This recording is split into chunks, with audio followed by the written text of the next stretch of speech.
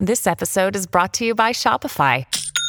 Forget the frustration of picking commerce platforms when you switch your business to Shopify, the global commerce platform that supercharges your selling wherever you sell. With Shopify, you'll harness the same intuitive features, trusted apps, and powerful analytics used by the world's leading brands. Sign up today for your $1 per month trial period at shopify.com/tech, all lowercase. That's shopify.com/tech.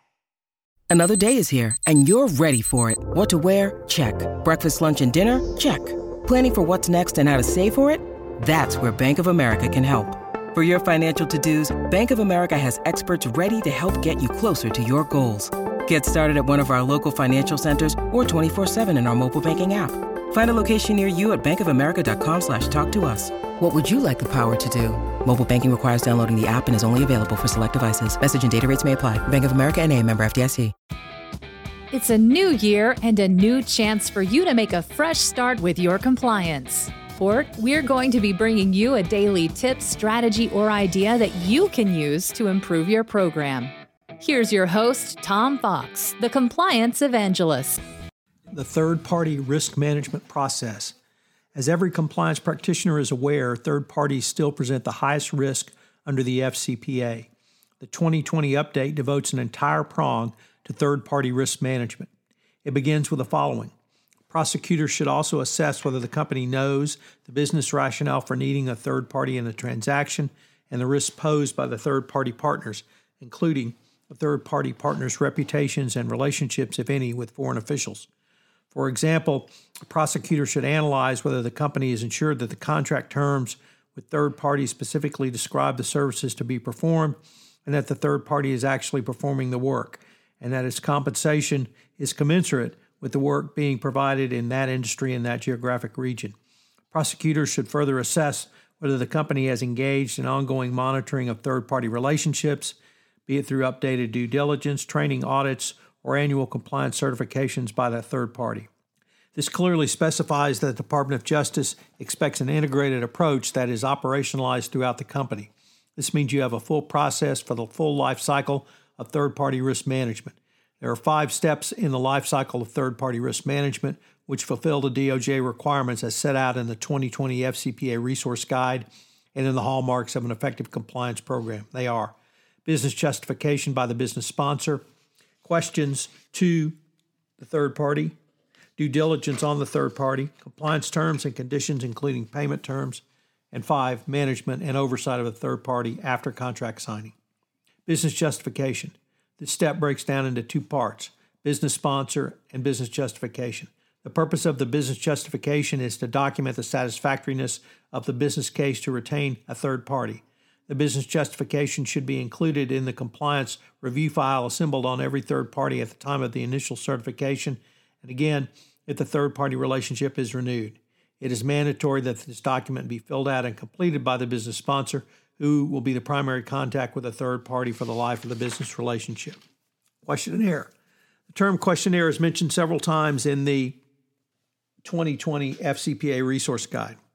It is generally recognized as one of the tools that a company should complete in its investigation to better understand with whom it is doing business. This requirement is not only a key step, but also a mandatory step for third parties that desire to work with a company. If a third party does not want to fill out a questionnaire or will not fill it out completely, don't walk away from doing business with such party. Due diligence.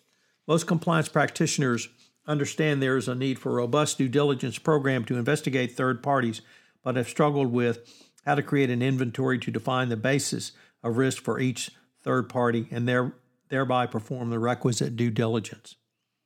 Getting your arms around due diligence can sometimes seem bewildering for the compliance practitioner. The purpose is to encourage businesses to put in place due diligence procedures that adequately inform the application of the proportionate measures designed to prevent persons associated with the company from engaging in bribery and corruption on their behalf.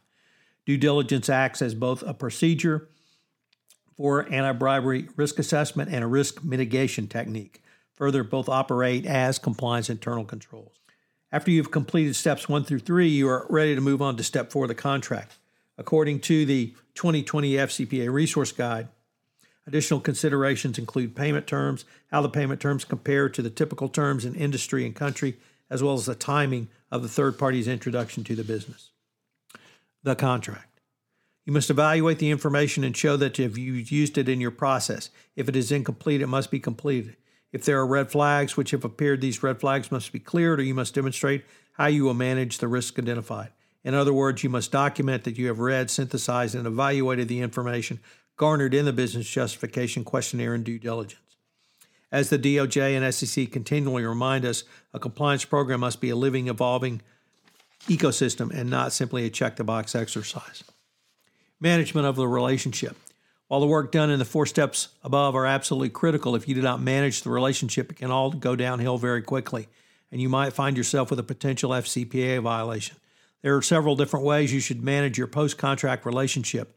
The evaluation is clearly focused on several key components that you will need to evaluate, then reevaluate during the pendency of the relationship. Incentivizing through compensation issues, training, and ongoing monitoring through oversight and auditing are key tools that the DOJ expects you to use going forward after the contract is signed. So what are today's 3 key takeaways? Number 1, you must utilize the full 5-step process for third-party risk management. If you cannot utilize the 5-step process, explain why. 2, make sure you have a business development, involvement, and buy-in. And 3, operationalize all steps going forward by including the business representatives. This is Tom Fox again. Thank you for listening to this episode. 31 Days to a More Effective Compliance Program is a part of the Compliance Podcast Network. This podcast is a part of the C-Suite Radio Network. For more top business podcasts, visit c-suiteradio.com.